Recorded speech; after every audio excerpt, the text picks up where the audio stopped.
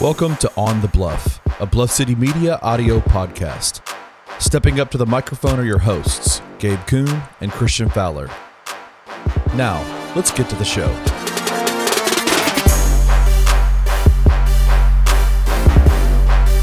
Christian Fowler here with the big fella, Gabe Kuhn, as always. What's up, big fella? How you doing? Man, I like the new intro music, man. I'm a fan. I wish John Jones would have come out to it. Gosh. He came out to some 50 song, some 50 Cent song. And then the champ is here. Yeah.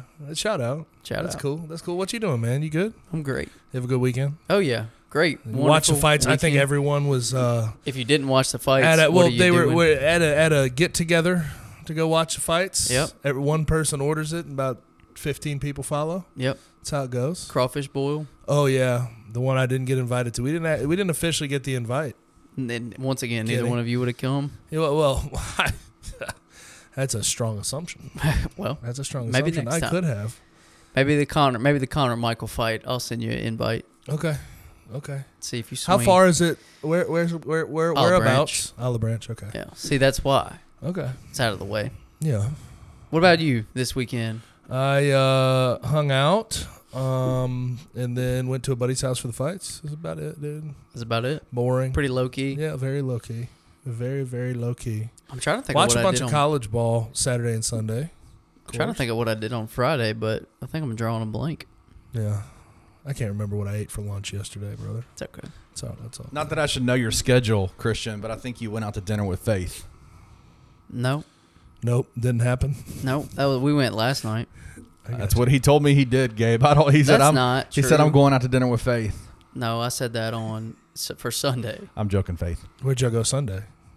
We were gonna go to Cafe Piazza, right around the street from where we're at right now in the Collierville Square, but we were both kind of dead, so we just went to Aldo's. Well, big news! I finally got some food before I came to record. Yeah, y'all always give me the shit for that. Y'all give me.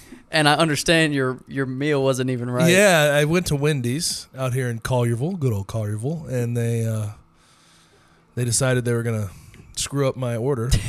I got a Baconator and a well-balanced meal, by the way. If you look at me, you know that I eat a lot of well-balanced meals. Yeah. Got a Baconator and a small Frosty. Gave me a double cheeseburger, a fry, and no Frosty. No Frosty. Yeah. Isn't that sad? That is tough. Well, where are you at on Frosty? You a Frosty guy? I love Frosty. I'd throw hands if they didn't give me that Frosty. Yeah, the old. Well, no, I definitely tapped on the glass. I said, y'all are giving me my Frosty. The only downside of that is I know you ultimately got fries, but you didn't order fries with the Frosty. I didn't eat the fries. But that's the way to go. The fries and the Frosty. The fries and the Frosty is elite. But I guess you were trying to do this while driving, and so that probably wasn't the best thing. I also had a friend who used to. This is ridiculous. Full disclosure, used to dip their burger in their Frosty. See, that's where I can't get there. Yeah, like the last couple bites where you can dip it in. Yeah, even if I knew it was the salty and the sweet with the fries in the Frosty. Yeah, that pops off. But the burger, no, like a little too much. Yeah, like especially if you've got like ketchup and cheese. Yeah, cheese and a Frosty. Cheese and a Frosty is probably not. If you have like lettuce, ketchup, tomato on it, like what are we doing? Yeah, it's nasty. No. If you got it straight up plain, maybe. But even if I knew it was good, I don't think I'd do it. Yeah, I don't think I'd send it like that. But Wendy's fed me, so that was good. Yeah, I have a decently full stomach. I'm in no need of sustenance. Right I know that's a big point of contention with you guys. It is. You know, we don't want you out here starving. Yeah, I'm withering away. Yeah. If you can't tell, I'm just withering away. We know you don't have much reserve, so right. Yeah. Get it when you can. Yeah, isn't that how it works though? If you stop, if you're not eating a lot, it takes away from muscle first. It's called ketosis. Yeah, but muscle. Keto. It's like a keto diet, but it takes away from muscle first, right? Yeah, I'm sure. Or does it get into your fat reserves immediately? Yeah, and you got more muscle than fat for sure. I mean, most people do, but how much more muscle than fat is what we gotta. That's where the real discussion starts. You're built like a brick wall. Like a brick wall. Mm-hmm. Thank you. He almost called you a brick house. No. Yeah. A brick shit house, like I called Cyril Gahn last week. Yeah, I was thinking that. Yeah, I'm not built like Cyril Gahn though. No, you're not built like Cyril Gahn. I guess it doesn't matter though, because Cyril Gahn got murdered. Which we'll get into that. Child's play. We're gonna full deep dive on that later because That's what we do here. That's what we're here for. We're not here for preliminary discussions. We're here to go deep. So, Okay. Go deep. yeah. Hashtag go deep. The new slogan of the pod. Nice. Nice. Any it's Kenny's laugh that always gets me. His little from back in the back as he's over there texting, not paying a lick of attention. See? You good? What'd you say? See? Kenny, what was your weekend like? Good? Yeah. Man, it was busy. A lot of good sports stuff, but Sunday afternoon on the way back from the Houston game, I called Christian, and Christian called me, and I answered the phone driving, and I think I was asleep. Yeah. Like I was dead. Oh, people, by the way, got mad at me last week for Deader Than Elvis. Oh, dude. Yeah, let's talk What's about that that. about? What's that about? I don't Why know. did they He's get been mad at dead you since for the that? 70s, Yeah. brother. It's No, like, no. So people were like, Did you ruin the plot? They said it's not funny in Memphis to make that joke. They didn't say it's not funny in general. They said it's not funny in Memphis. And it's like, what? What do you mean? He's been dead for 50 years. It's not a surprise that he's dead. Yeah, no. I don't feel like it's disrespect. Like you're not taking a Like dump you can't. on the guy. All I'm saying is you can't. Maybe somebody will say it's always too soon to bring up the dead, but it's clearly not too soon. It happened in what, the 70s, Yeah. 77? You weren't making fun of Elvis. No, I was making fun of myself. Yeah, it was a Right. joke on himself. Yeah. Plus, everybody's gonna die anyway. So like, what are we doing here? Yeah. Sorry. Yeah. To anyone I offended out there So honestly, on the Deader Than Elvis joke when I in was Memphis. when I was tweeting it, I was like, I bet someone's gonna say something about this. And But usually it's like first name, bunch of numbers, like Yeah. saying something. I Yeah. think that's what it was. it kind of was. for Yeah. the most part.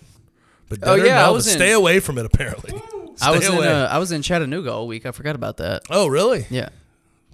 Work. Oh, okay. Yeah. And by the way, you got an award for some two Two awards for Yeah. some of that work. Yeah. Shout out. Do you care to disclose what the awards were exactly for? Yeah. Specifically, it was best curb appeal Yes. and best element. Best element. Yeah. So what we're talking about here is my dad owns a hardscaping company, Rock Hard Hardscaping. Shout out, Pops. I got you. You like that name? Rock hard, go deep already. Yeah, Rock Hard Gotta love it. Hardscaping. There we go. Slogan for Rock Hard Hardscaping is pavers well laid. Okay. Yeah. There you go. Your dad is awesome. Yeah. By the way. Shout out. He gets it for sure. But yeah, we were in Chattanooga for the award ceremony, and we got those two. So the Congrats. best curb appeal was a big TriStar driveway in Dresden, Tennessee. Pretty cool. Yeah. And then it was a fireplace out in Tune, Tennessee. Yeah. Get recognition. Everybody loves a little recognition. Oh yeah. And it's a kind of funny thing. Like, so the guys that put it on, obviously they're the distributors of the products that we buy and stuff. My dad's always called himself Batman, and so there's like 350 contractors here, and they call him up for the award, and they play the old like 1960s like Adam West Batman theme song. So when they announce that we win the award, it goes Batman. And Why is he Batman though? he, you don't mind me he has a asking? very, very inflated ego. Really? Yeah. It sounds like it's well placed though. I mean, yeah, Somewhat. but yeah, he's Batman. He's always been Batman. So. Okay. Gotcha. Anyways, Gotcha. yeah. So Chattanooga, not fun, but brought home some hardware. That's all that matters. Rock hard getting dubs. Speaking of getting dubs, Memphis did not get one on Sunday. Great transition. Hell of a transition. Sorry brother. for the downer. Real professional. Yeah, I try.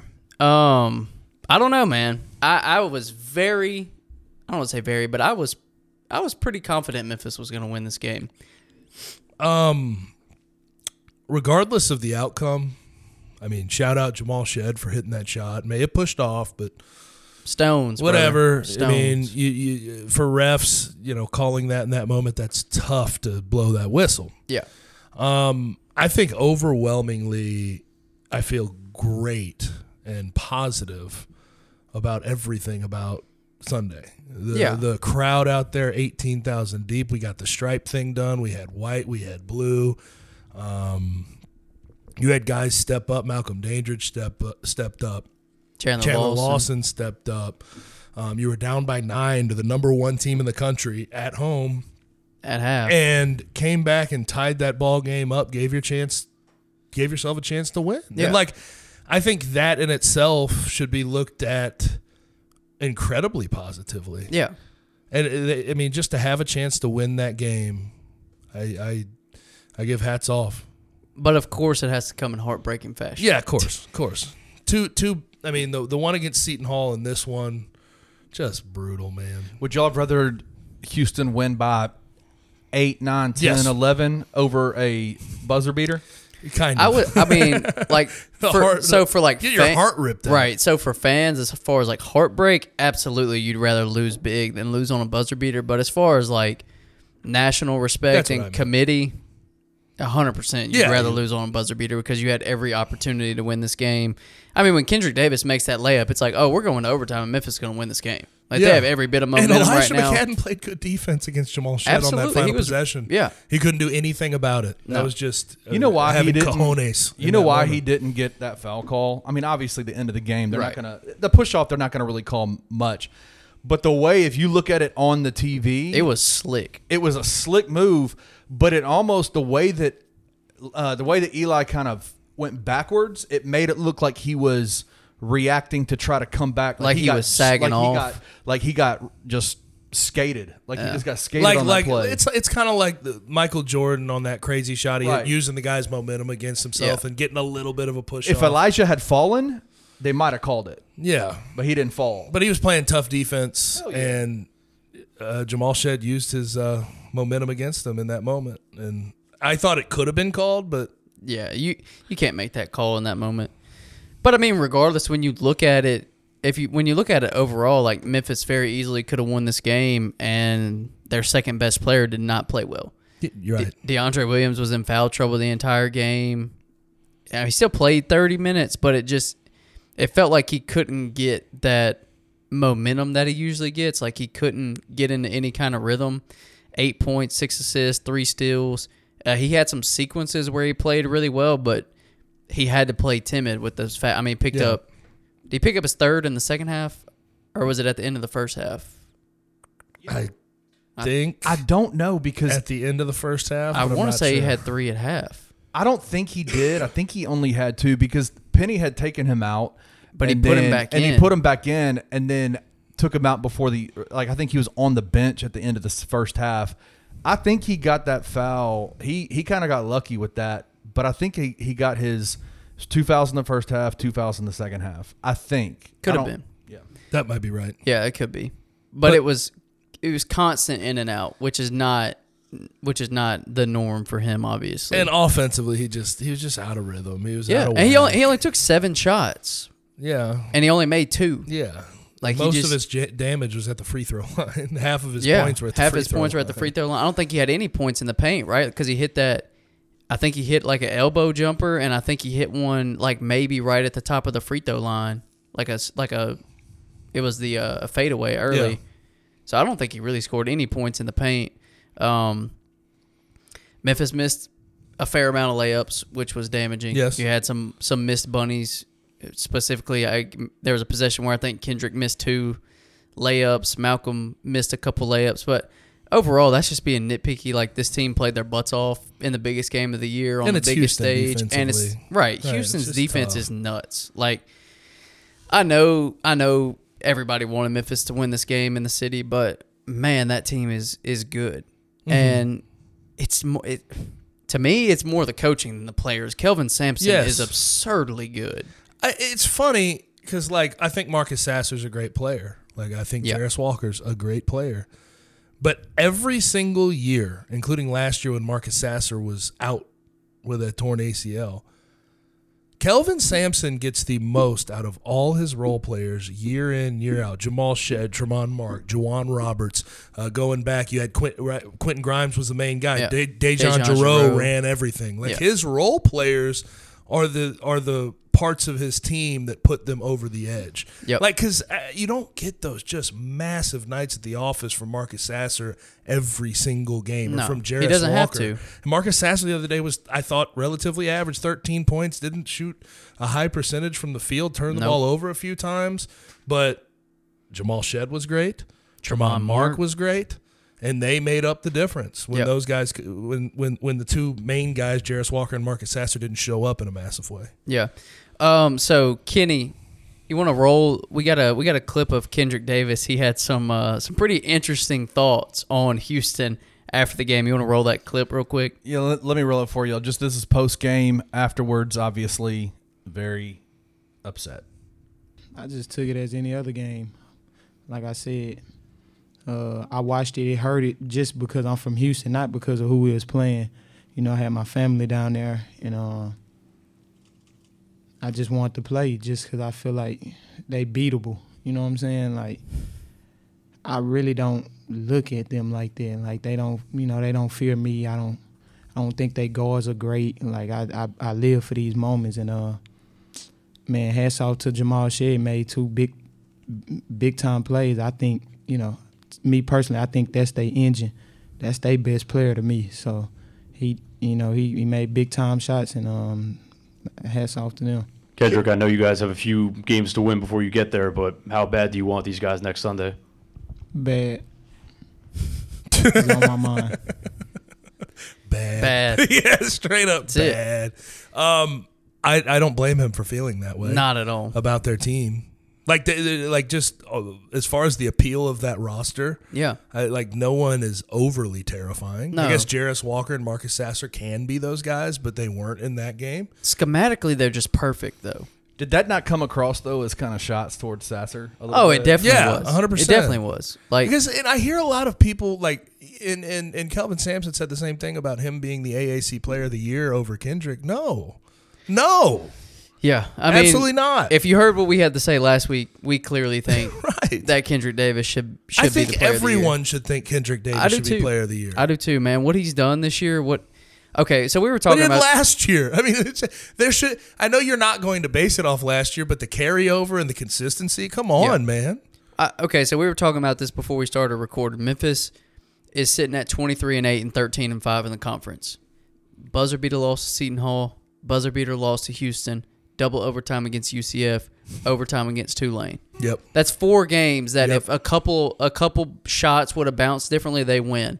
They're 27-4 and what? That's 3 conference losses. So they'd only have 2. They'd have 2 conference losses on the year. And think about 16-2 in I conference. mean, even if you just switch 2 of those and get it to 25-6, good God. I mean, that's top 25 team weeks ago. Yeah. And in the 2 that I'm talking about, Seton Hall should have been a win. Yes. Bank in by a guy who doesn't shoot 3 balls. Right. Just got lucky as Yeah. hell. And then the UCF game where they gacked it up down the stretch and they had a lead the entire time. Yeah. Like this team, it's funny because I think that game at Temple they got lucky, but Yeah. most of the time in those in-game situations, They have not. they are not a lucky team. No. They get the bad end of the stick when it comes to sort of late shots that could put the other team over the top. Yeah. So, I mean, my sentiment on this. Kendric Davis, man, he's been awesome. And obviously we watched him some while he was at SMU, but to watch him on a night in and night out basis and see just the absolute consistency that this dude has, like, you can count on one hand how many off games he's had this year, if he's even had And multiple even off his games. off games, I look up and he has 23 and 7 assists. Yeah, I mean, like his off games are like, okay, he had 5 turnovers that game and he looked out of sync for parts of it, but he still had 19 points. yeah, I mean, Still filled it up. 21.5 points, 11th in the country, 3.7 rebounds per game, 5.6 assists per game, 20th in the country, and 2.2 steals a game. Hell, I don't know how you felt about this, or Kenny. I want to hear your thoughts. There were parts during that SMU game at SMU that they won by 19 where I was like, Kendrick looks out of it. Yeah. He doesn't look right. But he had 23 points and 10 assists. Right. He was pressing You just too look hard. up and you go, damn. Yeah. Fills up the stat sheet like Regardless. no one Penny's ever had. Definitely. Like very few have in Tiger history. Yeah. By the way, I found out. Have y'all wondered kind of what?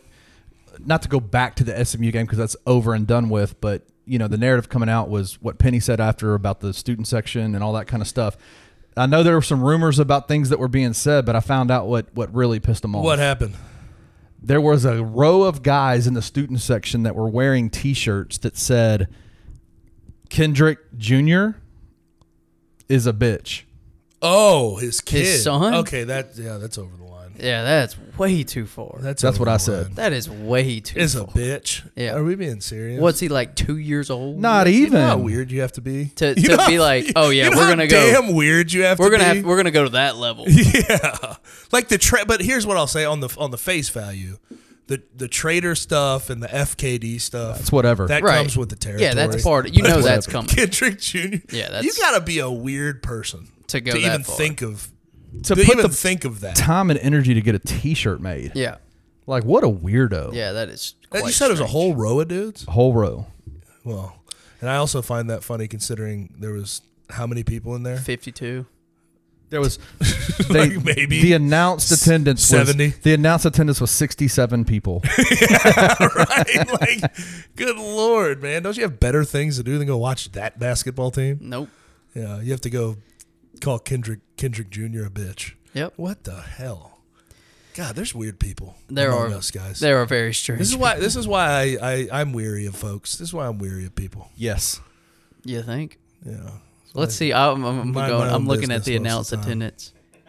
4,332, Bullshit. and the capacity is It's bullshit, man. the No chance. the capacity is 7,000. So that's saying There's it was no over way halfway they had sold out. 4,000 in SMU. no shot. Like 0%. 1,500 I do maybe. think Penny going back to that. Penny saying that's what SMU's all about. I think that's a little unfair. Like, I love when Penny does that. come though. on. Come on, man. I love it. You can't. I mean, a row of guys wearing stupid T-shirts I does lo- not I love- define exactly who SMU is as an institution. I love when Penny drops bombs on folks. I'm not gonna lie. Because it carries so much weight. Well, and His- it's refreshing. You know, to an extent, it's refreshing because it's just different. It's not just the same old run of the mill stuff. It's throwing something else out there. But I don't think he was right in his I mean, assessment, he would though. probably That's all I'm saying. probably take it back. But it doesn't matter, though. He did it, and I love it. Yeah, I okay, love that's when fine. he does that stuff. I really do. all right, Gabe. So I want to take a look forward to the conference tournament coming up this weekend. Obviously, it starts on Thursday. Memphis will play their first game on Friday. But before we start breaking down the conference tournament, we'll go through some of these scenarios and what the weekend could potentially look like for Memphis. Let's do kind of a quick recap and Right. overview of the regular season and what we thought. I thought managed really well. Very few times when they lost was I just like devastated by said loss. The sweep by Tulane stinks, you know. The loss to SLU didn't look bad at the time. It looks worse now. Although SLU's going to compete for the A-10 title, Yeah. we'll see. But like when you look at some of the wins they got this year, VCU, that's a good win. Even though VCU's a quad 2 team, but they won the A-10 regular season Yeah. title. Auburn, good win. A&M, Really good great. win. Yeah. Great win. Hell, first game of the year, I left this out. Vandy looks great right now. Vandy's been the giant They've slayer been in the balling, SEC, man. They've been killing everybody. Jerry Stackhouse finally has it going. Yeah. But then everything else, like in conference, just workmanlike. Like by the end of the thing, when you're talking about a team that's 14-4, second in the conference, I don't know how you could ask for much more with Houston being sort of number one. Like it's just, I thought managed as well as we have seen Penny Hardaway and this team, this program managed since he's been the coach. Yeah, easily Penny's best coaching job of his career. He's done really a phenomenal job. I mean, let's just call it what it is. He's done a phenomenal job. As I mentioned earlier, this team could have easily not had as many losses as they do, but 23-8 and 13-5 is nothing to blink about. I mean, like Yeah. that is, I think that's beyond any realistic expectation. Yeah. What he's And done this year. I have said this, on my radio show, and I have said it a few times between the start of the season and where we're at now. But the mindset change from the previous 2 years to this year, where you don't have 5-star guys, where you're dealing with older guys, and going into the year, the past 2 years, you have Memphis Madness, and you're hyping everybody up. We have the number one recruit in the class. He Yeah. reclassified, yada, yada, yada. To see the mindset switch to what it was this year, where nothing got hyped up and you have just results, versus then where you're underachieving the result or the expectations you set. Yeah. Like that mindset change to me means a lot about where the trajectory of this program could go now. Because I think Penny has figured out how to mesh his rosters. You're going to have some young guys. You're going to have to mix it in with some transfers. I feel more positively than I have ever in the Penny Hardaway era about the trajectory of the program as a whole. Yeah, I'm with you. I mean, it went from star-studded to lunch pail. Yeah. Overnight, pretty much. Right. Straight up, like you said, workman-like mentality, lunch pail, get in and get out. And that is really refreshing to see, because I think the city needed to see that. I think the program obviously needed that. And I don't know, it was a big year. This was, let's just call it like it was a big year for this program. I mean, you've had so out of many, the IARP BS, right? Like moving through that and being in the tournament for the second straight year, likely. Like, I mean, come on, man. There are a lot of people that will continue to use recycled narratives to talk about Penny Hardaway. That's fine. They'll figure it out eventually. But like this year, more so than any other year, I am convinced that this program is headed in a tremendous direction, like truthfully. Yeah, and when you go back to where this team was, a month and a half ago, we're talking about losing 2 out of 3 games to Tulane and UCF and not playing well against East Carolina. At this point in the season, you and I were talking about, what is this going to look like? Because they started out the season really hot. They had the stretch where they lost to Seton Hall and St. Louis. And they went on a nice winning streak after that, kind of running through the SEC. Ultimately lost to Bama, bounced back with the win over A&M, and then when conference play started, we were like, "Oh man, they've lost their gas." Gave up way too many points against South Florida. Lost to Tulane. Yeah, played a really tight game with East Carolina where they didn't look their best. Lost to UCF. So you're responding, and you're trying to figure out what they're going to do. And I think we had an episode after that Temple game where 60-59 they had to have a last second shot to put in, but they persevered through the whole thing. Yeah, right, and like there were some nasty lows at the beginning of the conference schedule for whatever reason, but they righted the ship, and the consistency from that Temple game on, man. Yeah.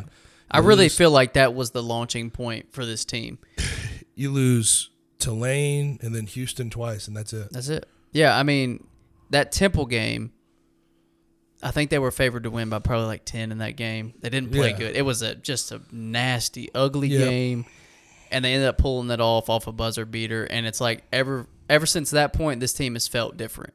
Mm-hmm.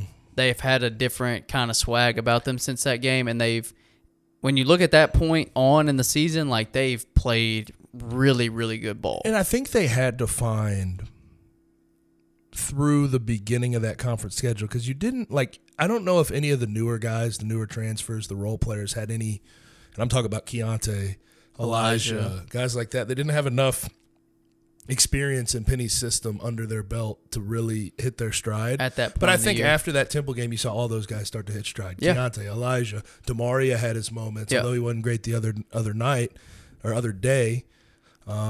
He's looked good through this stretch of basketball. So you had to bring guys along as the season went along, and there were growing pains, but ultimately 23-8, 14-4 in conference. Yep. So that kind of recaps the season. Like I said, I think it's a great year, but it ain't over, and that's the best part of it. I mean, you've got conference tournament staring you down at the end of this week. I think it's really staring you down too, man. It is. You got the winner of SMU UCF. Yeah, it's gonna be UCF likely. Yeah, but that's I have not been worried about any games. I think the game against Houston was no pressure. I guess Cincinnati, you get a little bit worried, but they handled business. Yeah. SMU, zero pressure at all. This will be the first time in a while where I think you play that UCF team in a neutral site. You feel a little bit like, okay, how's this going to go? Yeah. What's this going to look like? It does have that vibe to it. And, we don't know. SMU could somehow shock the world, and that would be great for Memphis, because getting SMU in that open round would be fantastic. A cakewalk. But when we look at kind of what this spread looks like, I am worried about that UCF game, because coming out on the other side of that could be Tulane, and coming out on the other side of that could be Houston, the only teams that swept you this year. So you've got to take care of business in that first game. Yes. That's it. Yeah. You take care of business in that first game, and I think they could dirt roll Tulane because they're gonna be pissed. They're gonna be pissed. Yeah. Let's just call it what They want to play Houston again, too. They want to play both of those teams again. Yeah. But you just got to get over that. This game doesn't look like that much fun. Like we can really do something cool over the next few days. No, go in with the right mentality. Which from the way that they talked after the game, from the way that Kendrick and Malcolm and Penny talked after this game, they understand that. We can't overlook a team. We know what our goal is. We know where we want to be. We know what we're capable of being. Like, Memphis is playing their best ball right now. They absolutely should be one of the teams in the final. I am with you, and I think that's the mentality they'll take.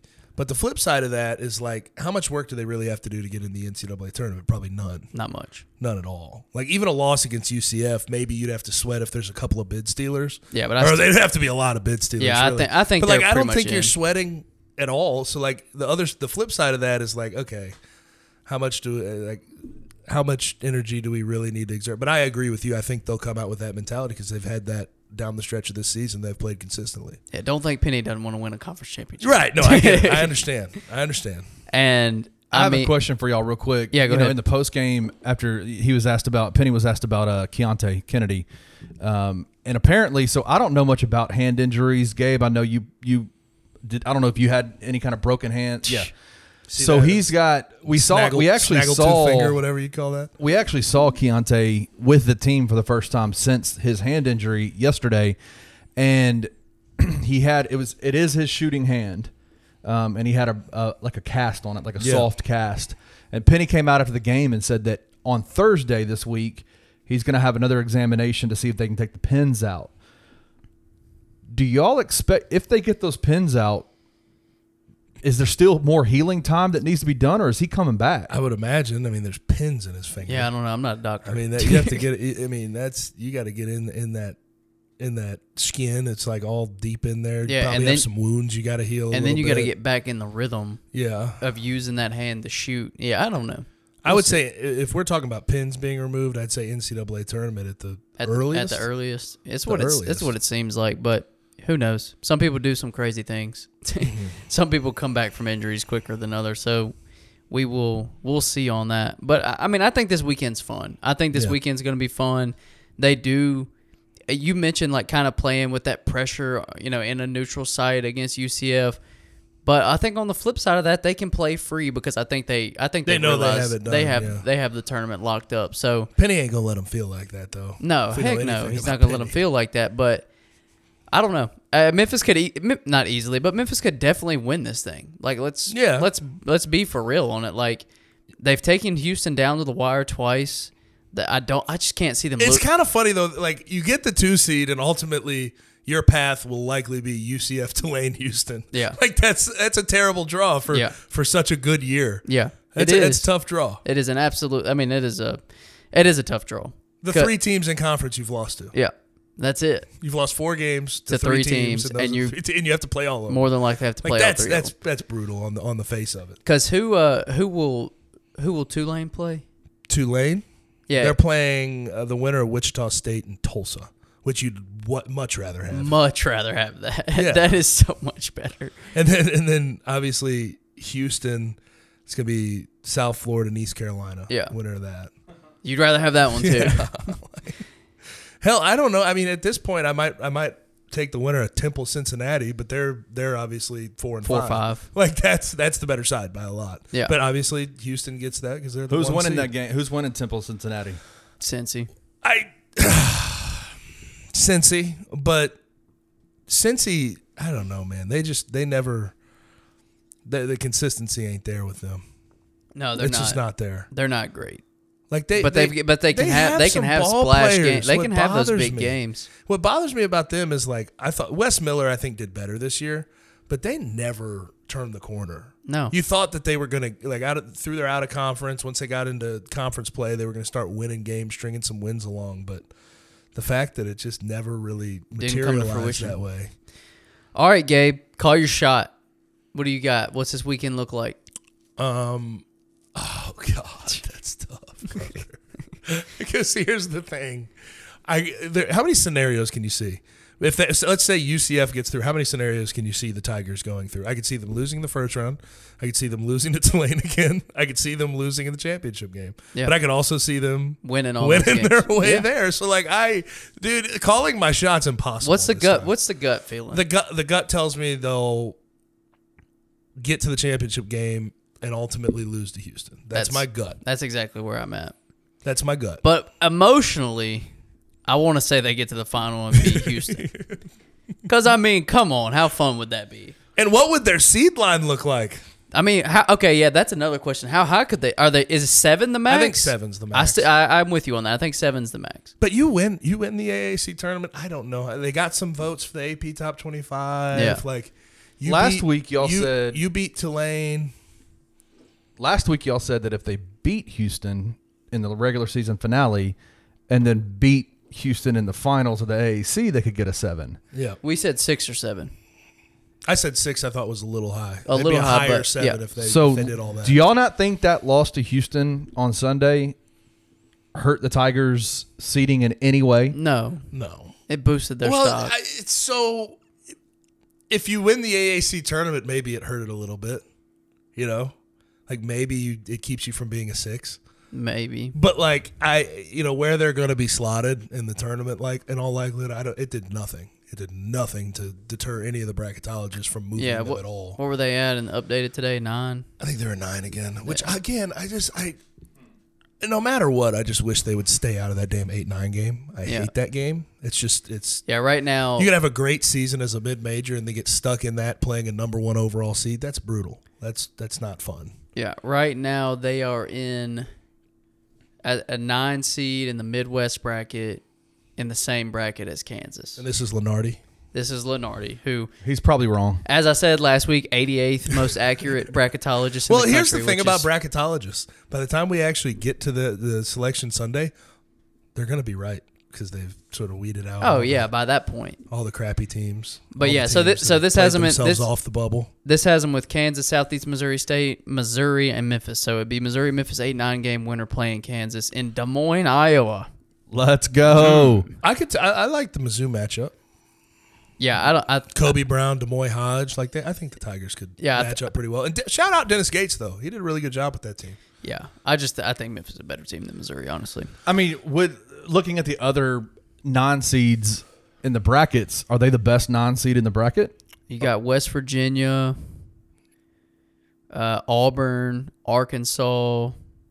That's tough. That's a hell of a non-seed, man. Okay, you're better. You've shown you're better than Auburn, so Yeah. we can count that. I think you're better than West Virginia on face value. Say between Memphis and Arkansas. Yeah, and Arkansas has some dudes, man. Nick Smith Jr.'s Nick back. Smith Jr. is a bad dude. Anthony Black, I like, man. I love Anthony My Black. father-in-law is an Arkansas guy, so I hear about those dudes all the time. Anthony Black can't guard my shadow. Hey, but guess what? That dude off the dribble and his skill, he's his big. facilitating skill is crazy at that size. He's a huge kid. Lengthy. Yeah. And I think he has the upside to guard. You know, that's the thing. Like, if you have a young guy like that, do you expect him to be like a balling, just an absolute stud on the defensive end immediately when he's 18? No. Well, I think it's his hair. His hair gets in the way. Like, his hair flops. You know what else I want to see from him, too, Kenny? I want to see him shoot a 3-ball a little better. He's got a weird, wonky release. It is quite odd. He has to pull the hair away from his eyes to be able to shoot the ball. That's why. I mean, it's physics. Yeah, I get you. So I don't think that's physics, though. I don't think that's physics. Probably gravity. Yeah.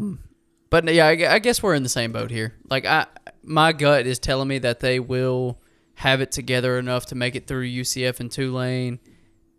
I just don't know if I can see them beating Houston in neutral site. I really can only see them beating them in Memphis with the kind of crowd that they had on Sunday. Like, neutral site that definitely favors It ain't Houston. neutral. It ain't neutral. Yeah. It's in Fort Worth. I mean, that's a Houston home game. Yeah, I don't know. That's tough. I know they'll likely end up an 8-9 seed. Yep. So what I'm about to say is kind of going to fall on deaf ears. I just wish they'd stay out of that damn 8-9. Like, I'd rather have a 10 seed. I'd rather them have a 10 seed. So you're dealing with a 2 seed in the second round. Yeah. And I don't know. I hate that 8-9 matchup. It's tough. It's a tough draw, man. And again, like last year, they almost beat the Zags. Like Yeah. they almost. But wouldn't that be a hell of a story if they did knock off a number? Yeah, but like knocking off a number 2 seed as a It's a big deal too. as a 7 or a 10 seed's just about as big a deal. Yeah, but man, it would be fun if they so they finally did bump UCLA up like we were talking about Yeah. last week. They beat Arizona. What if they beat like a UCLA or Kansas? That'd be kind of wild. That would be sweet. That'd They be need payback on Kansas. They though, do too. need Come payback on. on Kansas. Come on, we've been waiting for that one for We'd a see while. that. We see 15 that Mario years. Chalmers Shot 3 Oh, billion 150 times. zillion Oh, times. don't watch the broadcast, Memphis fans, please. It'll be tough. In Or just put it on 2008. mute. In 2008. Coming back from every break Yeah. imaginable. Just Mario Chalmers leaner. This was Mario Chalmers in 2008. 15 years ago. So yeah, and I'm excited. We will be there. Kenny, myself, and Mason will be there covering the game. We'll be doing on the Have bluffs. a little fun for me, man. That's my MO, right? Having fun. Yeah. Have a beer for me. That's probably That won't happen. That won't happen. Kenny will. Kenny will you have won't a beer either. for me? Me and Kenny have been a lot of places together, and the only place we ever even had a drink was in Las Vegas. we got, Live a little. We got buck wild in Las Vegas. We had a drink and we gambled $10 a piece, And then went to the room. Yeah. and then went to the room. Buck wild. Yeah. Insane. So yeah, we'll be there covering You the wild. game. You're wild and crazy guys, man. I'll tell you what. We are. But no, it should be a lot of fun. We'll be there, boots on the ground. Hopefully we get as many games as possible so we can get as much coverage as possible. But we'll be having podcasts every day, unfortunately, without the big fellow. I'll have... But you're going to be live from Dickies. We'll be live from the Dickies. From the Dickies Arena. Not just podcast Christians. We're gonna be going live on bluffcitymedia.co. Oh, we're going to be doing a lot. I'm just not spoiling it all yet. Well, like you I are. want people to know, so they Okay. go to the website during the AAC tournament. Check our YouTube channel out and check bluffcitymedia.co because we're going to be going live from Dickies Arena. It's going to be epic. Yeah. No, we're going to have a ton of content, ton of coverage. Should be a whole heck of a lot of fun. Before we take a quick break, just want to remind you guys, we have a lot of coverage now. I don't know if you paid any attention. I know we have, but that Grizzlies content is coming out like crazy right now. Spreading like wildfire. Spreading like wildfire. The Grizzly Bear Blue guys are absolutely killing it. Their podcast actually started dropping this week, so we've had the Starting Five, Grizz Next Gen, and GBB Live, right, Kenny? This GBB week. Live is coming out on Wednesday alongside On the Bluff. It's been the Core 4. No. Core 4 is coming out tomorrow. It's Next Gen. Next Gen Kenny, is Starting keep up. Look 5. at it. We got so much content. Yeah, Hell Kenny's got his whiteboard over there, and it's absolutely covered. So head over to bluffcitymedia.co. Everything is there. Everything you'd want between Tigers and Grizzlies is currently there. As I mentioned, I believe they have 5 podcasts from GBB, and they'll be dropping throughout the week alongside On the Bluff, alongside Tigers Untapped, and alongside the Will Coleman Show. So as far as... And Tigers Tonight. And Tigers Tonight. Forgot about that one. John Maddox, Brian Moss, and Larry Marley bringing Tigers Tonight. So we've got a total of at least 9 podcasts Content right now. is king, fellas. Content is king. Not only do we have a ton of written content, but also videos, podcasts, insider content, wink, wink.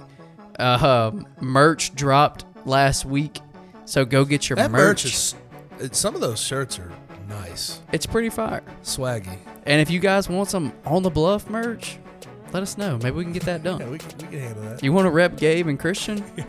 We can make something happen there. Can we get a T-shirt with Gabe's face on it? I think Yes, we should. We can do that. I'll wear that. I will wear that every day. I'll wear it every time we record. I'll wear it. I will buy 5 of those and wear them every day. All right, so we're going to take a quick break, hear from our sponsors, and we'll be back on the other side with the Hot 3.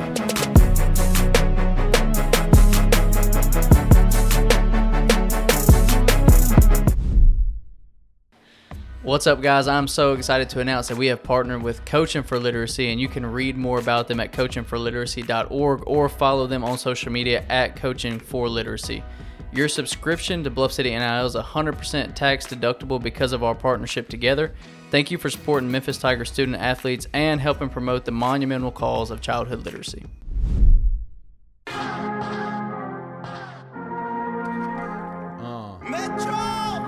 You better drop the hottest freestyle of the damn 2023. Talking like that.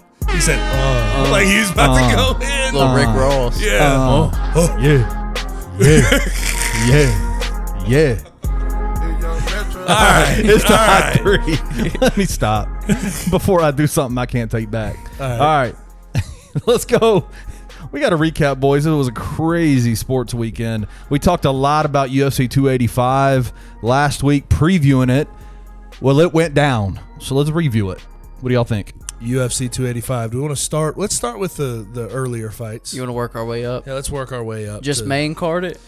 In the prelims, Duplessis was my big play. Yeah. And Derek Brunson is just, he needs to retire, brother. Yeah. He's done. He just don't get that. Well, that he gets out of the first round, he's just dead. Dead. Okay, Cody Garbrandt looked like a monster in the first round, and then he just he took the foot off the gas and cruised. Still won against Trevin Jones, which is not impressive. But even Rogan said it in the first round. He was like, "Man, Cody Garbrandt looks like one of the best versions of Cody Garbrandt we've seen." And ultimately, it didn't last throughout the entire fight. So that was kind of disappointing because I was like, okay, Cody, like you got a little juice back, but no. So that's all we'll do for the prelims because it was just whatever. Main card was fantastic. Main card was banging all the way through. Like, awesome. First fight of the night on the main card, Bo Nickel and Jamie Pickett. This kid's a problem. I still want to see the dude throw hands, man. I need somebody who can wrestle with him. And did you see the Jamie Pickett stuff? Like, it was like the weeks leading up to the fight. He was like, I didn't even know who I was stepping in the ring with. I had no idea. Like, you better know, dude. You need to know. It's a 3-time national champion. Yeah. Wrestled for the U.S. at some point. Like, this is a dude. But I didn't understand. So, Bo Nickel comes out, throws that wild kick.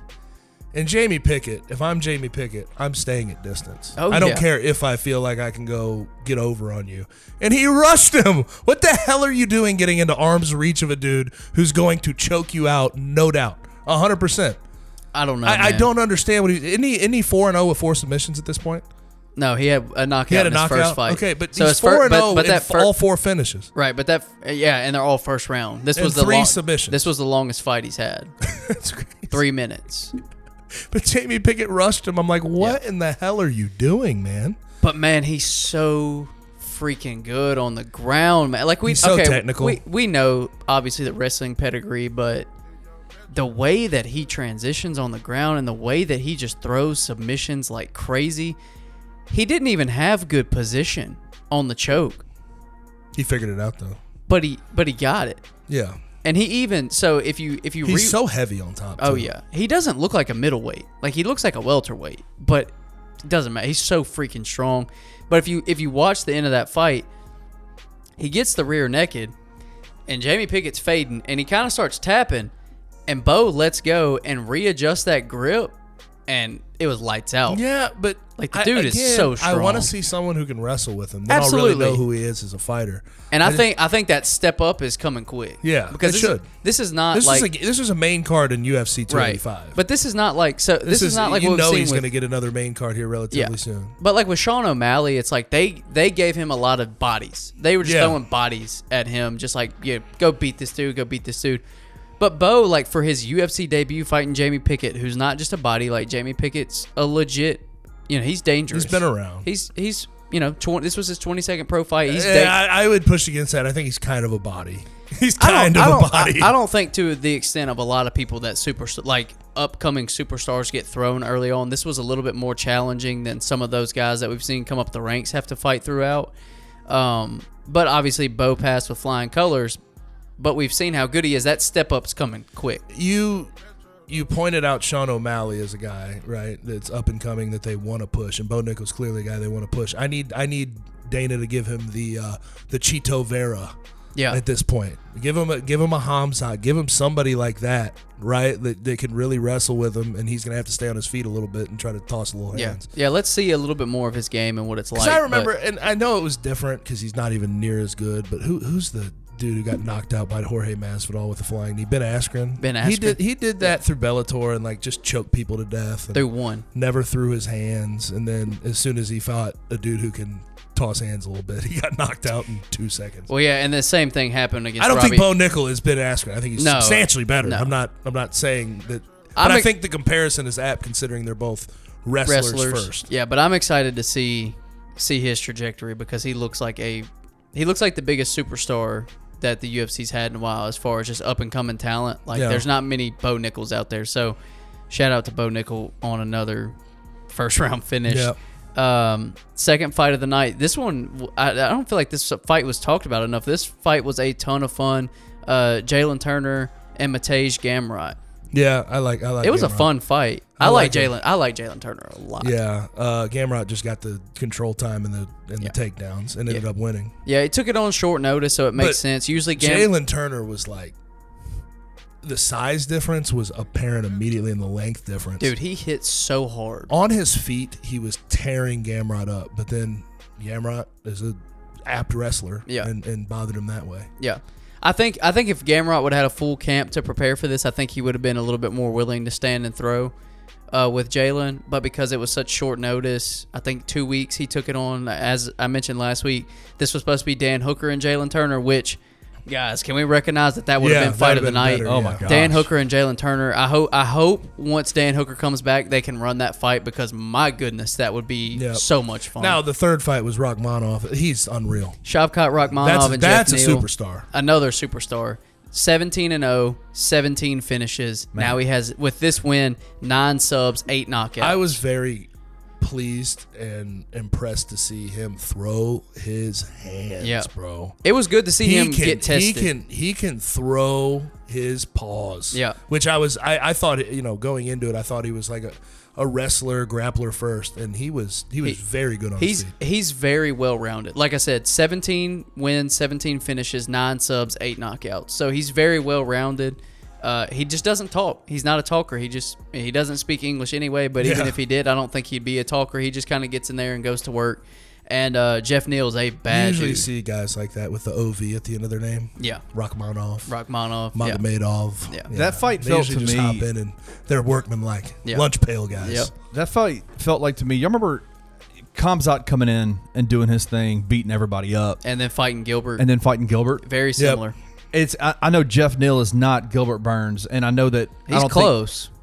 Jeff Neal can fight. Jeff Neal's a bad dude. But it's one of those, the theme of that up and coming kid finally getting a test and passing, and that was a pass without a doubt. Like that, I remember watching that Kamzat fight with Gilbert Burns and thinking, damn, dude, like, Gilbert was obviously ranked higher. I think he was 2 in the world at that time, but you're watching that fight and you see Kamzat get rocked a few times. You see them on the ground, and it's like, the fact that Kamzat still won that fight, you walk away going, man, that fight was such a big deal for his career. Yeah. Right? The trajectory of where he's going. Yeah. Same thing with Rachmanov, and that finish was nasty. Yep. That was a schoolyard. I don't care. Like that. I know there was technique involved. Oh, absolutely. But it was more so. It felt like to me like he was just like, I'm about to break. I just want to win this fight, and I'm going to do it with however I can. A standing rear naked choke. That was wild, man. And the way you talk about the technique behind it, but he hooks his leg around Jeff's to use his momentum. It was beautiful. It was a absolutely beautiful submission. So the card was rocking at this point, and then I can't believe we it. get to the co-main event. Valentina Shevchenko I couldn't believe going for her 8th defense against Alexa Grasso, and Alexa Minus Grasso 900. Yeah, Alexa Grasso was up to the freaking task. Valentina was winning that fight when she got choked out. Yeah. But like, it's crazy to see what Alexa Grasso could do. She's a boxer by trade, and like to see her sort of stand and trade with Valentina in that way. Valentina beat her in significant strikes, but Grasso was active the entire time. She and was pushing, landing and getting Valentina on her heels, which was we don't see that ever. Mm-mm. And she never overreaches. And you saw finally in that 4th round, she throws a kick out there, falls to the ground, and here comes Alexa Grasso right on her back and just choked her out from there. Yeah. Like I don't think in Valentina's career we've ever seen her slip up that badly, ever. No, because she is she's without a doubt one of the sharpest fighters, regardless Male of or female. Male or female, so technical, so precise, and she got outpointed on the feet by Alexa Grasso, so she had to rely on her wrestling. She had to rely on taking her to the ground and staying on top of her, and it just wasn't a typical performance for her. And Alexa Grasso saw her opening and she jumped on it. Yeah, absolutely. And Shevchenko, I think, could easily, not easily, but she could win that fight. Yeah, no, that'll be a fun one. And they will run it back. Yeah, it's very similar to Amanda Nunes and Juliana Pena. Like, out of respect for someone that's had the belt for that long and defended that many times. Like, I knew it was different too. I think it was the second round when Valentina got cut. She never gets cut. You never see blood. Yeah, because she never gets touched up. She doesn't get hit like that. But even in the first round, she took a check left hook, and it stumbled. 3 times fast. Good Lord. It stumbled her. It rocked her. It moved her back. And then from that point on, she didn't have the same confidence. And it obviously gave Alexa Grasso confidence. Now, how do we even discuss John Jones' fight? Like, really? It was 2 minutes. Bat. What did he say? Bat. It's insane. Dude, 3 years. All right, let's talk about weight class. A weight class he goes up and chokes a dude. Not just like any old dude. This is a 248-pound brick shithouse who can get you on the ground if he wants to. Usually he can toss paws. He's got some really good fights already, even though he hadn't fought that much in the UFC. But he's got some good fights under his belt, relatively battle-tested. Choked him out from the front with his forearm.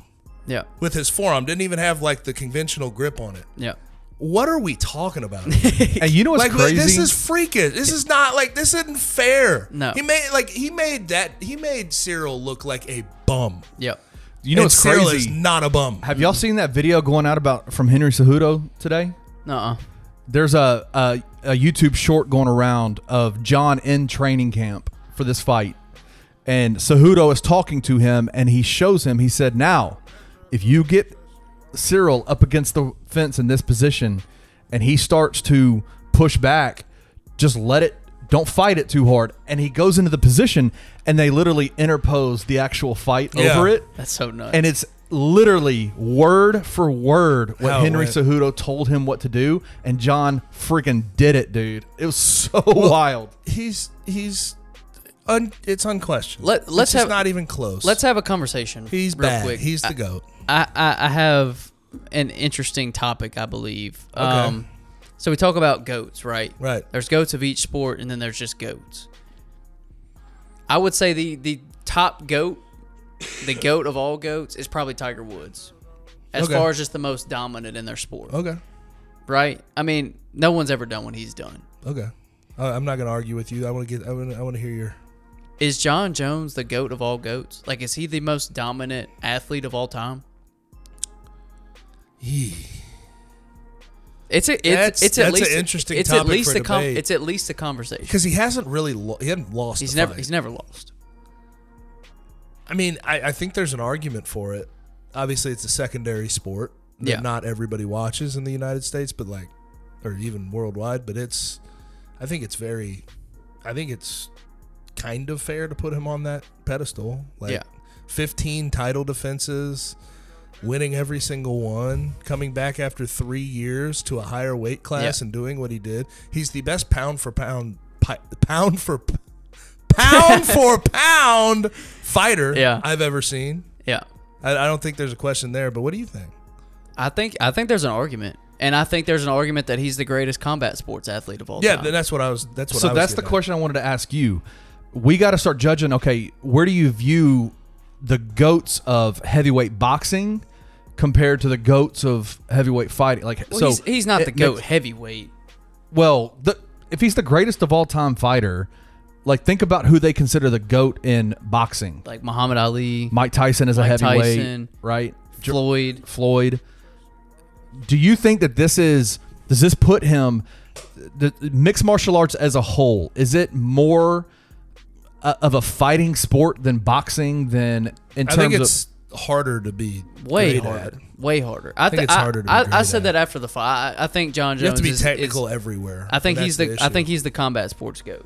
I think boxing, kickboxing, UFC, MMA, whatever, I think John is the best combat sports athlete of all time. Yeah, and there's been, I mean, obviously he's had his trials and tribulations. Yeah. May not be my favorite guy, but damn, man. And that's like, the and that's dominance is crazy. And like, we haven't got to the point in his career, and like Floyd never had this. So I think Floyd, ultimately I'd put ahead for and honestly longevity's getting close too. Because like, what is, nearly 30 fights to 50 fights in boxing. I think it's probably 30 fights in MMA versus more 50, than 50 like, in boxing. Like that's I don't know how you equate that. Yeah, I'll lean Floyd for now because that's a long time to be as great as he is.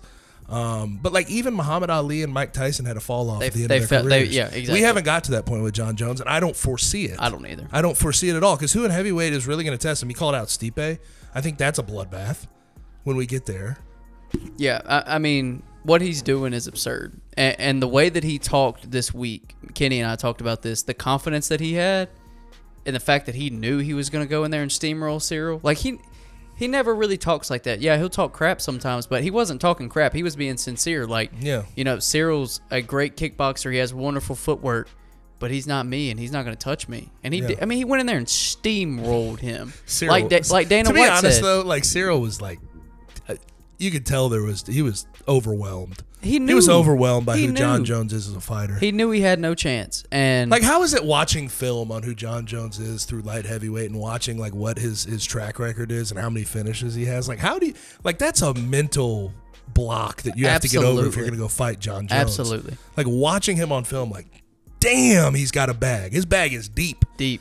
He'll wrestle the hell out of you. He's got head kicks.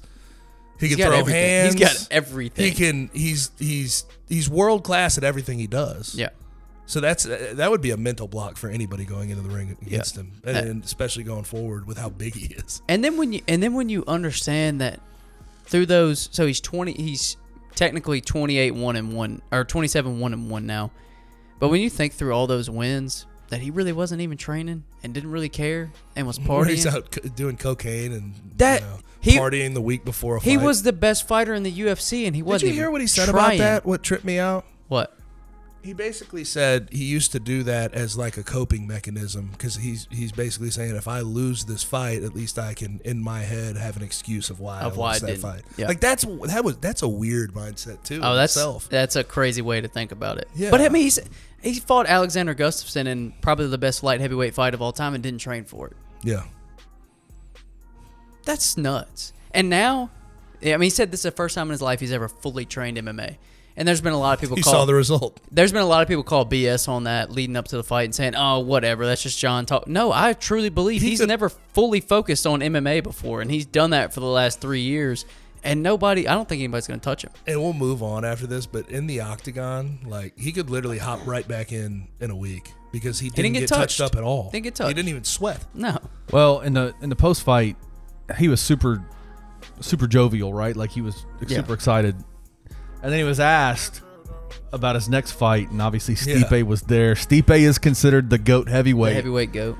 Can I play y'all a clip? Go ahead. Let's hear it. This gave me chills, all right? This gave me chills. Let me play this clip for y'all. I say it respectfully to Stipe.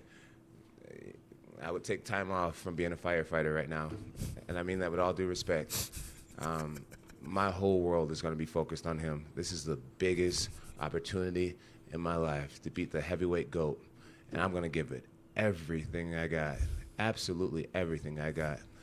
Stipe's talking about the fact that he's heavier than me right now. His head's already in the wrong spot if he thinks weightlifting is going to beat me. He'll never be younger than he is right now. He'll never be faster. And I'm going to not only beat Stipe Miocic, I'm going to finish Stipe Miocic before the championship round. Oh yeah, I buy it. I would drop a dump in my pants. Well, but also like I buy that he'll finish him in 3 rounds I do too. easily. I do too. I don't think there'll be a And then what's the big conversation? If John beats Cyril, who else and is in Stipe, the who like realistically? Nobody. Let's put out Cyril right now because he just got choked out in 2 minutes. Who? Nobody. Sergey Pavlovich, right? Could Francis come back and give him a push? No, he would never. Dane, I don't. And also, I know it's not safe for work, but his comments on Francis were pretty funny. He called him a big old P word several times. Let's see. Yeah, Sergey Pavlovich is the 3rd ranked. Sergey's a I'm not monster. saying these guys suck, but like there's just what no. I just saw. And then Curtis Cyril Blades. Gahn, You think Curtis Blades is going to give John I thought Jones a that run for fight his would at money? least maybe get into the championship rounds. It wasn't even close, man. No. Not even close. No. There's just too much in that dude's bag. It's too much. All right, number 2. Number 2, you guys talked about at the beginning or at the end of last segment about Grizzly Bear Blues and putting out a lot of coverage about the Grizzlies. Well, obviously, didn't hurt that the Grizzlies had probably their worst day in news ever on. I think it was on Saturday. Close to ever, yeah.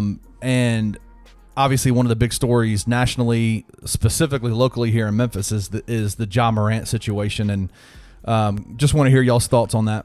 Before we really hop into everything else, I just have to get this out of the way. This is like stupid on so many different levels. The fact that he was out, that's not a big issue. The fact that he was drunk and probably under the influence, that's no big issue. But to go on your own social media accounts with the Washington Post articles and the reporting they did on you just 2 days before that? 2 days before. For you to go on your own account willingly and brandish a gun in that situation, I don't know how that happens. I just don't get it. Like, it's brain dead. It's sad, man. It's a brain dead decision. It really is sad. I mean, this is what is Ja? 20? Is he 22? 23. I mean, it's a 23-year-old kid that has become the biggest star in Grizzlies history, bar none, and a top 5 face of the NBA. Up there, yeah. Top 5, top 7 I'd say face most of the NBA. entertaining guy. Yeah. And the entertaining player. The dude has right been now. launched into the stratosphere. I mean, they had a whole pop-up for him at the All-Star break. Yes. To release his new shoe. He just got the Nike deal. And it's just like, how are you doing this right now? What is he trying to prove? I can't get that. Like, Did you see what Jalen Rose said? Yeah, I thought that was really good. Did you see thought that, Kenny? Kenny? I thought Jalen Rose hit the nail on the head, but it's like, why do you feel like you have to prove that you're hard, that you're big and bad, dude? We see it from a night-to-night basis when you play basketball. Yeah. You make $100 million, you're big and bad because that's the case. Right. Like, you're a powerful guy. You don't have to prove it to us. You don't. Yeah. No, it's sad. It is sad. It's sad for the city. It's sad for the organization. It's sad for Ja. Like, it's tough. And then I think something came out today saying that Steven Adams had a meeting with them that day. It wasn't that day. It was a couple of weeks prior. Well, was it? Okay, yeah, sorry. But regardless, he had a meeting with him, and he was basically, it wasn't really pointed at Desmond Bain or Jaren, any of those guys. It was pointed at Ja. Like, dude, take it easy when we're out on the road. We need to win ball games. Yeah. And you need a veteran presence like that, and I guess Steven Adams is that guy, but it didn't deter him from doing what he did the other night. No. And like, just speaking on a gun, hearing about incidents, without having video evidence of him having a gun is different, but like to see him with a gun, brandishing one. You know how much of a target that makes you? Yeah. You know how much of like that's real life right there. Somebody could be you could be harmed or killed. Yeah. By doing that and trying to post that. People that don't like you seeing you flaunt a gun on your Instagram. Yeah. That makes you a target immediately. Yeah. And I just like that in itself. It's just like I watched the Grizzlies lose 2 games over the weekend, and everything else feels like that feels trivial. Anything on court feels trivial somehow because of what's going on with Ja right now. And not only is it happening, which is bad enough, but the Grizzlies are the 2 seed in the West. Yep. They have championship aspirations legitimately. Like, the NBA is wide open. Yep. The NBA is wide open. You can't tell me that this team could not potentially win a championship, and their best player and their star player seems to be everywhere but that. Yeah. Everywhere but there. And it's just, I don't know. It's just terrible. And you also have to do the backdrop of, okay, what are his responsibilities at this point in his career to his family, to his daughter at this point, to his team, to this city, right? Like, you have all those responsibilities, and yet it's just like, you throw up. And I think also there's a point to be made about, okay, this is a negative stereotype about Memphis that you're perpetuating. Now, with that, I think there's more nuance in that. That can't be the only discussion. Whether John Morant's here or there, we still in the city need to do better with our gun violence and be stricter and be better about it. But I think there is something to be said about him perpetuating a stereotype about the city of Memphis nationally, and you see it on social media and everything else. When every kid in the city has all eyes on him. Right. Like that's just a bad example to set. That's frustrating. But the biggest thing for me is just, dude, like, how could you make that mistake in that moment? Like, willingly. Like, it's different if someone had a camera on him and they in take the club. a picture of you. And they figure he'd still get the backlash. But for you to do it willingly? Yeah. What is going on, man? Like, what mentally, why do you feel like you have to prove that to us? We don't care. No one needs to know that. No one needs. And I want him to live his best life and have fun, but like if that's your way of having fun is going on Instagram and showing flashing a gun, yeah. like you need to reevaluate what fun is to you. Yeah. And what living your life is to you. Like I said, this dude was in the stratosphere and he came crashing back to earth very quickly. He hadn't lost. I mean, here's the thing too, like this could all be a lot worse. Like somebody could have gotten hurt, and he could have lost a bunch of sponsors, and he could have gotten arrested, and he could have charges, which we'll see if he gets charges because the Colorado Police Department, or the precinct he was in Glendale, is still investigating. So I guess there could be charges, but nothing has happened so far. Like this could be a wake-up call without a whole bunch of repercussions. And that's a good thing. Absolutely. It has to be a wake-up call. Like if he's going to be the player, to be the person that he wants to be, to lead the team that he wants this team to be, you gotta realize where you're at right now. You've got to see, okay, I've made a mistake, which nothing he's done is unforgivable. No one's gonna just the whole city of Memphis not gonna be like, oh yeah. You go 10 years with a clean track record, we'll forget about it for the most part, right? Even outside of that, if you show true remorse for something and you try and you move on from it in the right way, things can be forgiven. We all make mistakes. He's, like I say, he's a 23-year-old multi-millionaire.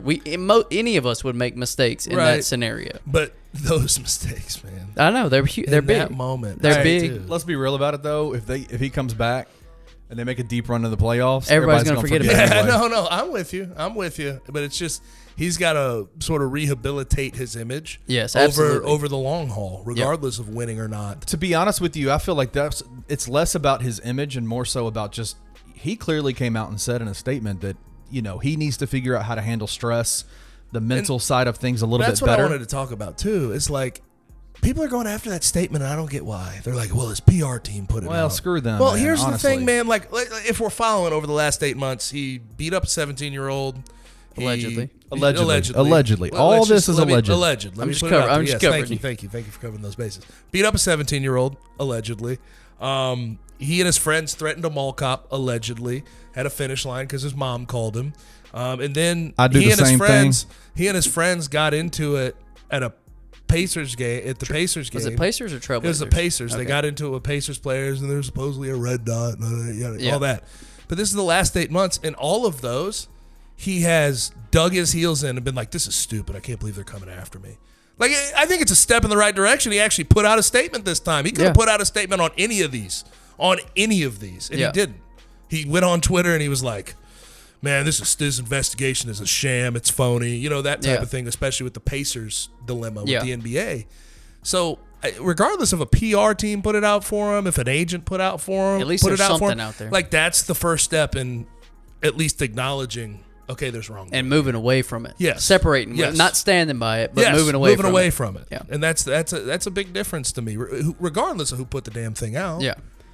All right, Kenny, last point, and let's get out of here. Yeah, man, it's a big one. The NFL Draft Combine is going on right now, and I know that we have kind of, the football season is over, so everybody's kind of turned their eyes away from football, but it's still going hot and heavy. So what have y'all seen? Who have you been most surprised by? Are there any things that anybody that you've seen that has disappointed you? Like, what are some of your thoughts about the Combine going on right now? Who's your biggest performer so far? You want me to go first? You go ahead. Man, I'm between two people. I'm between Anthony Richardson and Nolan Smith. Me too. But I'm gonna go same too. I'm gonna go Anthony Richardson because my gosh, 40.5-inch vertical, broke Best. the quarterback record. 10'9" broad, broke Best. the quarterback record. 4'4". Fourth best ever for a quarterback. At 244 pounds. 6'4", 245, running a 4.4. That is so scary. Yeah, apparently he threw the ball 60 miles an hour on those slant routes, and Yeah. like, that's the second fastest time ever Yeah. clocked. So here's the thing. Do I think he's ready? No, No. we've talked about this. Yeah, Do I think he's a good quarterback? No, I don't. Not yet, at least. Do I think he has the raw talent to be incredible? Good Lord. Absolutely. If this man It's gets crazy. if this man gets in the right situations and sits behind a bridge quarterback or a veteran quarterback for 2 years and gets the right coaching, we know how key that is. Not just coaching, the right coaching. Man, he could be a superstar because he's got all the intangibles. So there's two guys I want to point out real quick, and then I really want to get on this AR topic. Like Yeah. Elijah Cansey from Pitt is going to be an interesting one. Yeah. Very short, lean from Pitt. He's getting Aaron Donald comparisons. I course. think that's stupid, Yeah. though. The You more gotta the, wait. mo- the I better think ones he's- like I think Geno right Atkins now- type. I think right now, think of him as a pass rushing interior guy. Geno Atkins. Yeah, think of him as that right now. But he ran a 4.67. That's Yeah. the fastest time for D tackle since 03. That's Yeah. ridiculous. And what is he, 283? At 6 foot 280. 280. Yeah, Come like on. he ran a 4.67. And then Nolan Smith 4.39, and he's supposed to be an edge defender. Now he didn't have a lot of production at Georgia because there's a lot of guys next to him. And but he had the injury this yeah, year. yeah, but there could be some development. There's a lot to be unlocked there. But Anthony Richardson, brother, what in the world, man? If you don't think this guy can grow into a good quarterback, you're not watching right now. Yeah. You don't understand.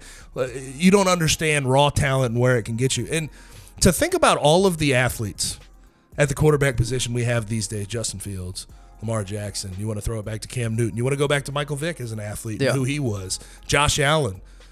You have all those athletes. And I think it's not even close to a stretch to say this is absolutely, positively the best athlete at the quarterback position we've seen in the history of the NFL. Yeah. Truthfully. Is he the most polished prospect? Hell no. No. Do I have a whole bunch of confidence that he can land anywhere and be successful? No. No. But if he gets in the hands of the right quarterback coach and they can mold him into a pocket passer and find a way to unlock his ability from the pocket, Sky is the good limit. God, man, he's scary. Yeah. He's scary as hell. And you saw him throw. Oh yeah, he's got It takes a flick of a wrist. he's And it got goes a rocket 60, launcher. man. It He's goes got a 60. Absolute rocket And launcher. I know people get annoyed with all the natural ability and all the physical traits talk, but if you get in the right system, and by the way, his interviews were great, according to most Yeah, of the everybody most of the said he people, was and he's extremely good at X's impressive. and O's, those type of things. If he gets in the right situation with the right coach, this guy's got so much damn raw ability. It's not even cool. Like, to think about Cam Newton and me saying, without question, Anthony Richardson Yeah. is more athletic than Cam Newton. Yeah. That would have been crazy to say, Yeah. but it's not. What about Darnell Washington? He's huge. Did you see what he ran? What do you end up running? 4.64. That's good. At 6'7", 265. I get it, but here's the thing. with Come Darnell. on, man. Here's That's the thing impressive. With Darnell. No, that's very impressive. He's just not a natural catcher of the football. He's to me. not. He's absolutely not. He'll probably be a first-round guy. But same thing. Can he develop into an absolute monster? He's been there for a while. He was at Georgia for what, 3-4 years? Yeah. You know, like, I think he's one of those guys that no matter if he's a good pass catcher or not, he'll be in the NFL for years. Yeah. 11 and 12 personnel. 'Cause he can block. He can block his ass off because Yeah. he's 6'7", 275, basically. Or was it 265? 265. 265. So he'll be in the league for 10, 11 years if he wants to. Yeah. He'll always have a spot. But, like, as far as, like, a first-round tight end, these days you're looking for a pass catcher, a guy who can go catch 50 balls, 60 balls a year. I just don't know if he's that guy right now. What about Kayshon Boutte? Speaking of a fall from grace, 29-inch vertical. 29-inch vertical. Wide receivers have to test well.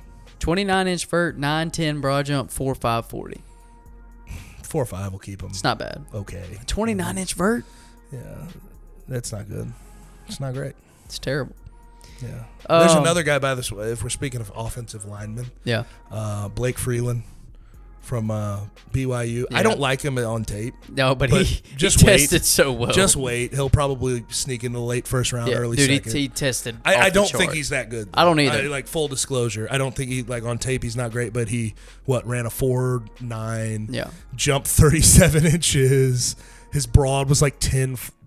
Yeah, he tested absolutely. So off the he'll be a charts. guy that jumps up, and I do like I liked Darnell Wright a lot from Tennessee. How he moved.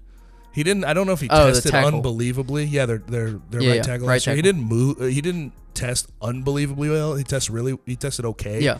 But his like movement, his sets and everything. I think that's a guy that'll jump up draft boards and get picked a lot higher than people think. Yep. All right. Well, I think that does it. What do you? I want to ask you, Gabe, as a former offensive lineman. Wanye Morris running the 40. There's a lot of questions going on right now about should offensive linemen run the 40. Did he tear his hamstring, or he did something? He bad. messed it up bad. He ran like a 5.11 even on that attempt, though. He fell through the finish line. Yeah. I don't see the point. Here's in my it. thing. I think always they're going to pay attention to the 10-yard split for a Right. lineman more than anything. Right. But like that, O-linemen never going to run 40 yards and sprint 40 yards like that. There's situations where they could get out in front of a Very screen. rare. But like, I'm not going to – I don't think we need to change everything over one guy No. hurting his I mean, hamstring. I don't. And full disclosure, I was the guy at my pro day who hurt my hamstring. I ended up getting a little tear in my hamstring. What'd you run? I ran a 5.2, 5.25, so it wasn't bad. Not great. But But it doesn't really matter. like as an offensive lineman. my hamstring got hurt too, but like that's out there. Like not every that's one guy out of however many they invited along the offensive line and defensive line. So I don't think we need to change our ways with it, but I guess I can get behind not emphasizing the 40 as a whole. You can emphasize the 10, but don't emphasize the 40. Yeah, agreed. All right, well, let's get out of here. Gabe, as we mentioned at the midway point, head over to bluffcitymedia.co. All the Grizzlies news is being covered there. All the Tigers news is being covered there. Stay tuned throughout the weekend. I'm going to keep reiterating it. Stay tuned during the conference tournament. We'll be live social media. We'll be blowing up. We'll have videos. We'll have a ton of content coming from Fort Worth this weekend. Guys, subscribe on YouTube. Everything is there. All of our podcasts are there now between the Grizzlies and the Tigers. All that content's there, as well as press conference clips. So go over there, subscribe, leave a comment. Honestly, me and Kenny check every single comment, so we will see it. But yeah, just support us in that way because it helps out a ton. Also, if you go to bluffcitymedia.co, you click on the Join tab. You can see the ways that you can get in, whether it's a monthly insider or a yearly insider, and you see what those things come with. It's pretty great. I'm not going to lie. We talked about the Discord multiple times. Get in that Discord. Come hang out with us. Come talk to us during the games. You can make fun of Gabe a little bit if you want to. Yeah, I'll be in there. His chili will be hot. My chili will be hot at some point. And we actually launched something new today. Wherever you get in, whether it's monthly or yearly, we're offering 10 days free now off the top. So first 10 days are free, so you can see what everything looks like. You can see what we're offering and decide if it's worth it or not. So check it out. Continue supporting us, and we'll see you guys back here next week. Thank you for listening to this episode of On the Bluff. If you enjoyed this episode, please leave a rating and a comment wherever you download your podcasts. Head over to www.bluffcitymedia.co, where you will find comprehensive coverage of Tiger athletics and how you can become a contributor. We'll see you back here next week.